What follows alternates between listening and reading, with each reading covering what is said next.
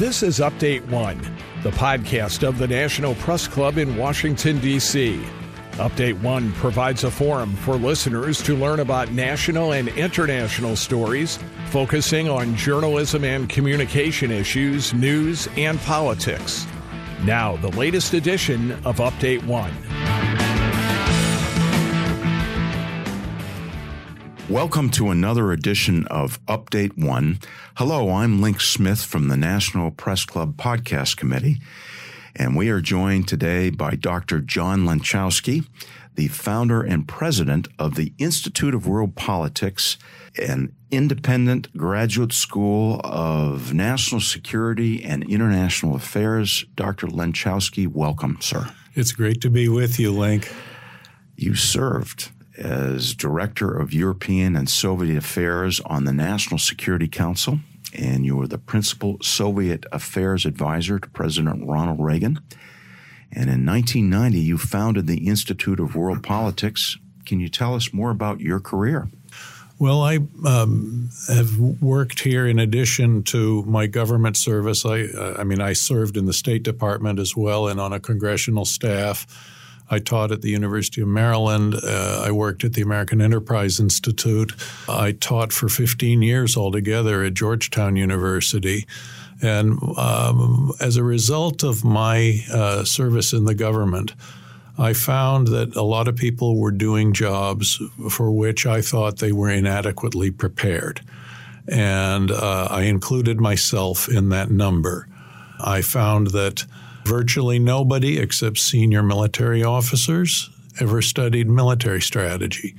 I believe diplomats ought to understand something about that, as well as the policymakers who send our men and women in uniform into harm's way. I believe that the military art has to be integrated with the diplomatic art.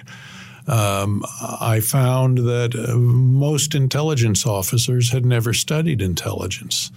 And there's a lot to study that would elevate your professional capacities if you have done that study beforehand. And that includes the history of intelligence, understanding the operational traditions of other countries' intelligence services, understanding the policy issues and the legal issues surrounding intelligence, understanding the epistemological issues. Epistemology is the theory of knowledge. How do you know something is true? How do you know that you're not being deceived? And the whole study of disinformation, propaganda, and deception has never been a systematic part of the foreign policy or intelligence education of people serving in all of our different agencies. You would think that the study of deception would be a normal, consistent discipline in our intelligence community, and yet we pay attention to it only episodically. There were other gaps. Nobody studies counterintelligence. And people equate counterintelligence with counterespionage, but counterespionage is only part of the deal. The rest of it has to do with other activities that foreign intelligence services do, and that includes things like disinformation, covert political influence operations, foreign influence and interference in our elections.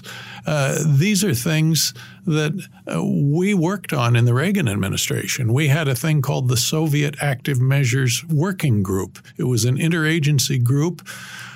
We collected intelligence on all of this stuff. We analyzed it. We selectively declassified it, and we publicized it in order to blunt the impact of these Soviet active measures. Then in the whole field of diplomacy, virtually nobody was well educated in the whole field of public diplomacy, which means relations with foreign publics, with people, not just governments, and with foreign opinion makers, whether they are editorial boards, professors, imams, authors, filmmakers, theatrical people, whoever it is who can affect the culture and public opinion. We used to do some of this kind of thing in the U.S. government on a more systematic basis. We used to have a thing called the U.S. Information Agency that was an exclusively a public diplomacy agency. But this was shut down during the Clinton administration, and only a shadow of its former capabilities were folded into the State Department, which doesn't really care very much about that. And then there are elements of economic strategy that were being neglected. And I found that there was no school in the United States, in the government or outside of the government, that was teaching these subjects adequately, and I felt compelled to start an independent school that would cover each of these instruments. And we call them arts of statecraft, and we conceive of them as instruments in an orchestra. And you have to learn how to play your instrument, but you also have to know how it's integrated into the larger symphony. Part 3 of the late Senator John McCain's book, Character is Destiny, includes a chapter dedicated to Mr. Eric Hoffer. And he was the longshoreman who became a philosopher and explained the purpose of freedom. And he was the author of the book, The True Believer, Thoughts on the Nature of Mass Movements. Mr. Hoffer says, quote, "To the frustrated, freedom from responsibility is more attractive than freedom from restraint. They are eager to barter their independence for relief from the burdens of willing, decoding, and being responsible for inevitable failure. Indeed, they willingly abdicate the directing of their lives to those who want to plan, command, and shoulder all responsibility." End quote. From your perspective, are the frustrated, if I may, the true believers, are they more prevalent today in 2020 around the world, or perhaps not? It's a very, very interesting question. A number of different things come to mind here. We have the rise of social sympathy with socialism in this country that is based on an utter ignorance of what socialism is, of what its historical record is, and it's not simply the record under the states governed by international socialism, i.e. Marxism-Leninism. It's also the absolutely pathetic record of socialism in Great Britain when it was the ruling ideology of the Labour Party, or the even attention to the realities of socialism in a place like Venezuela, which was once one of the most prosperous and richly endowed countries in the Western Hemisphere. It is the ignorance of socialism is one of the most breathtaking social and political phenomena that we see today. And but one of the problems here, of course, is the total failure of our educational system to be able to teach people about some of these realities. We learn a little bit about the Nazis, and that's thanks to the fact that, thank God for the Jewish community keeping alive the memory of the Holocaust. But, there are other aspects to the whole Nazi ideology which are not well taught, which are socialistic, because after all, Nazism means national socialism. And so that's one problem. And of course, the lure of socialism is precisely the lure that you can be taken care of in a cradle-to-grave welfare system where you trade your personal responsibility and your freedom for some kind of social security, so to speak. And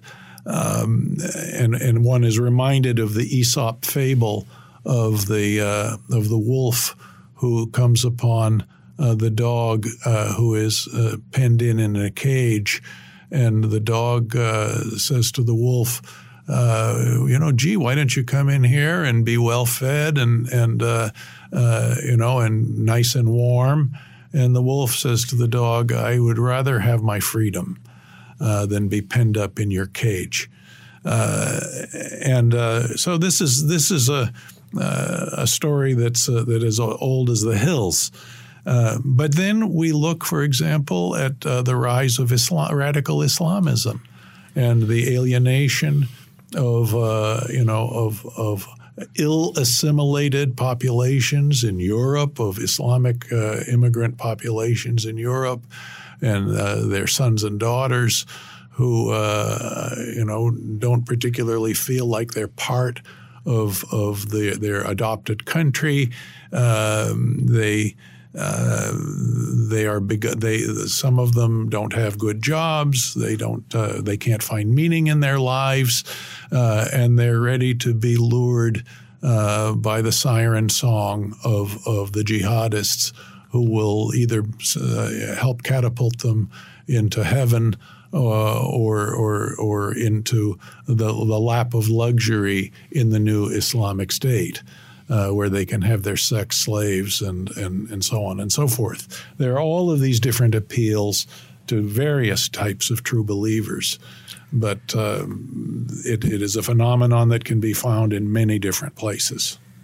On Friday, 5 April 2019, at the White House Historical Society, you joined Polish Senator and Secretary of State of International Dialogue Anna Maria Anders and retired U.S. Army Brigadier General Tom Constantino, and it was as part of the Kuklinski Museum discussion series 30 years after the fall of communism in Europe. The subject of the panel discussion was, quote, Poland, the United States, and NATO confronting the Russian threat. During your remarks, you highlighted some challenges both China and Russia present to the free world. With both China and Russia remains, to you, our greatest national security concern today in 2020? Well, apart from the internal challenges that we face, the threat to our national immune system, I believe that Russia and China and radical Islamism as well are the three major threats that we face. I think that I believe that the threat from Russia is handleable. I think that the Russians under Putin have a seething resentment about the loss of their superpower status in the Cold War. Putin said publicly that the collapse of the USSR was the greatest political catastrophe of the 20th century. He has been working on trying to build up Russia as a great power. He's building up its nuclear arsenals, its air defense systems, and all sorts of other elements of its military. And he's been behaving aggressively in a number of geostrategic theaters. But I believe that we can manage that relationship. I think we can deter Putin. I think that if we maintain our eye on the ball with preserving the NATO alliance, strengthening the eastern flank of NATO, the Russians can be deterred and we can handle them diplomatically. I think that the greatest threat that we're facing as a nation is from China. And the Chinese have been, the threat is so multidimensional. Let me just review some of the ways.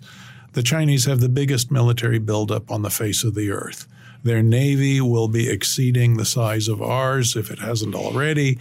They have been building these military base islands in the South China Sea.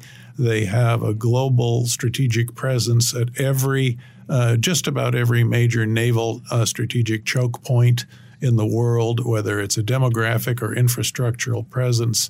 They have their Belt and Road Initiative in order to establish bases in countries all over the place and co-opt people in different countries throughout the world in a kind of a debt trap colonialism. It's a far cry from the Marshall Plan. That's exactly right. That's exactly right.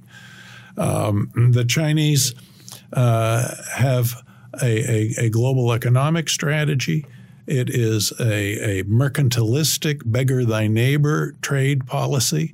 The Trump administration is the first one in many administrations to start telling the truth about this, to trying to impose some kind of corrective measures to make trade truly reciprocal as opposed to one-sided. The Chinese have been involved in the greatest theft of our intellectual property, upon which we depend for our global economic competitiveness and our military and intelligence edge over our adversaries. But there are tens of thousands of Chinese intelligence collectors in our country. There are one of our alumni who is a spectacularly successful counterintelligence agent in Silicon Valley reports that there are probably 25,000 Chinese intelligence collectors in Silicon Valley alone.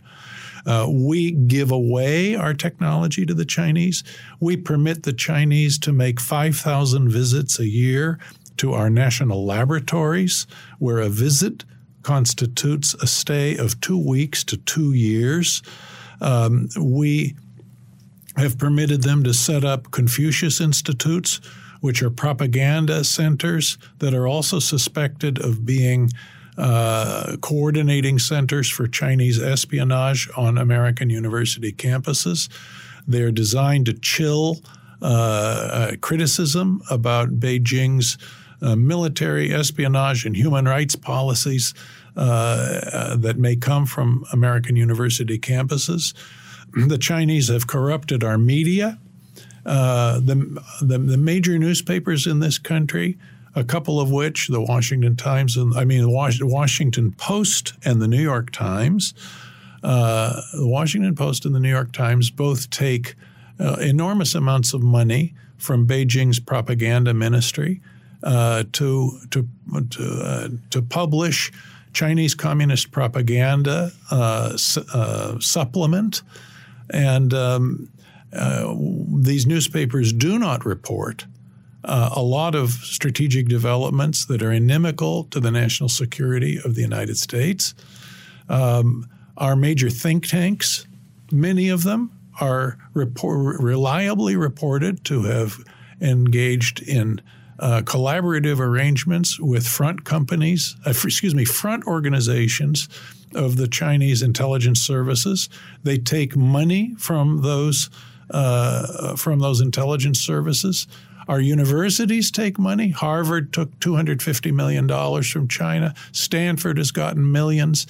There's just been a report by the Education Department about $6.5 billion in foreign money received by American universities, which has, I believe, in many, not all cases, but in many cases, a corrupting influence on academic integrity. And then there is the political neutralization of our business community, that so many of our businesses are in hock to China. They depend upon Chinese financing. They're involved in joint ventures. They depend upon the factories they've set up to use cheap Chinese labor in order to manufacture goods for re-export to the United States. And the Chinese have been influencing our elections. They have been influencing people, and Secretary Pompeo just gave a talk to the National Governors Association alerting people to Chinese influence at the state and local level on top of all of these other things. The part of China's strategy here is to come to own the United States and to own by owning people and putting them in their pocket and making American business leaders become lobbyists for our mutual interests in the halls of Congress. Over to the Chinese mainland itself. Yes. Can you comment on the status of press freedom in China? Well, it's a totalitarian state in China. And although the internet gets into a certain meaningful portion of the population, it's still a fraction. And but the Chinese have set up the what they call the Great Firewall, and they will censor websites.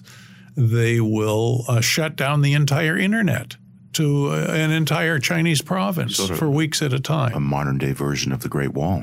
It is, exactly. And and of course, Beijing's monopoly of information and communications is one of the key elements of the internal security system of the Chinese regime. The central fact of political life in China is the illegitimacy of the regime, the fact that it rules without the consent of the governed, and because it is illegitimate, the regime fears its own people. And so it has a massive internal security system, informants everywhere, the Laogai, a word that the major media won't tell you about, but the Laogai is the Chinese Gulag archipelago. We at least are hearing something about how the Muslim Uyghurs in East Turkestan, which the Chinese call Xinjiang province, I have been incarcerated in these so-called re-education camps. But in addition to the informants and the punishments and all of that, the regime maintains its control of people by maintaining a kind of an ideological conformity and complete monopoly of information and communications. And if there's ever going to be political change in China, it's going to have to be where the people are capable of communicating with one another and rising up and bringing about that political change internally. Dr. John Lenczowski, founder of the Institute of World Politics, thank you for joining us. It's my pleasure. Thank you for having me, Link.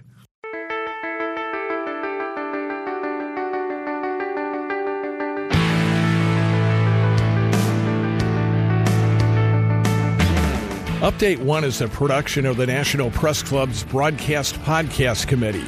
You can comment on this podcast or any episode of Update One by sending an email to updateonepodcast, that's update, the number one podcast, @gmail.com. Thanks for listening to Update One.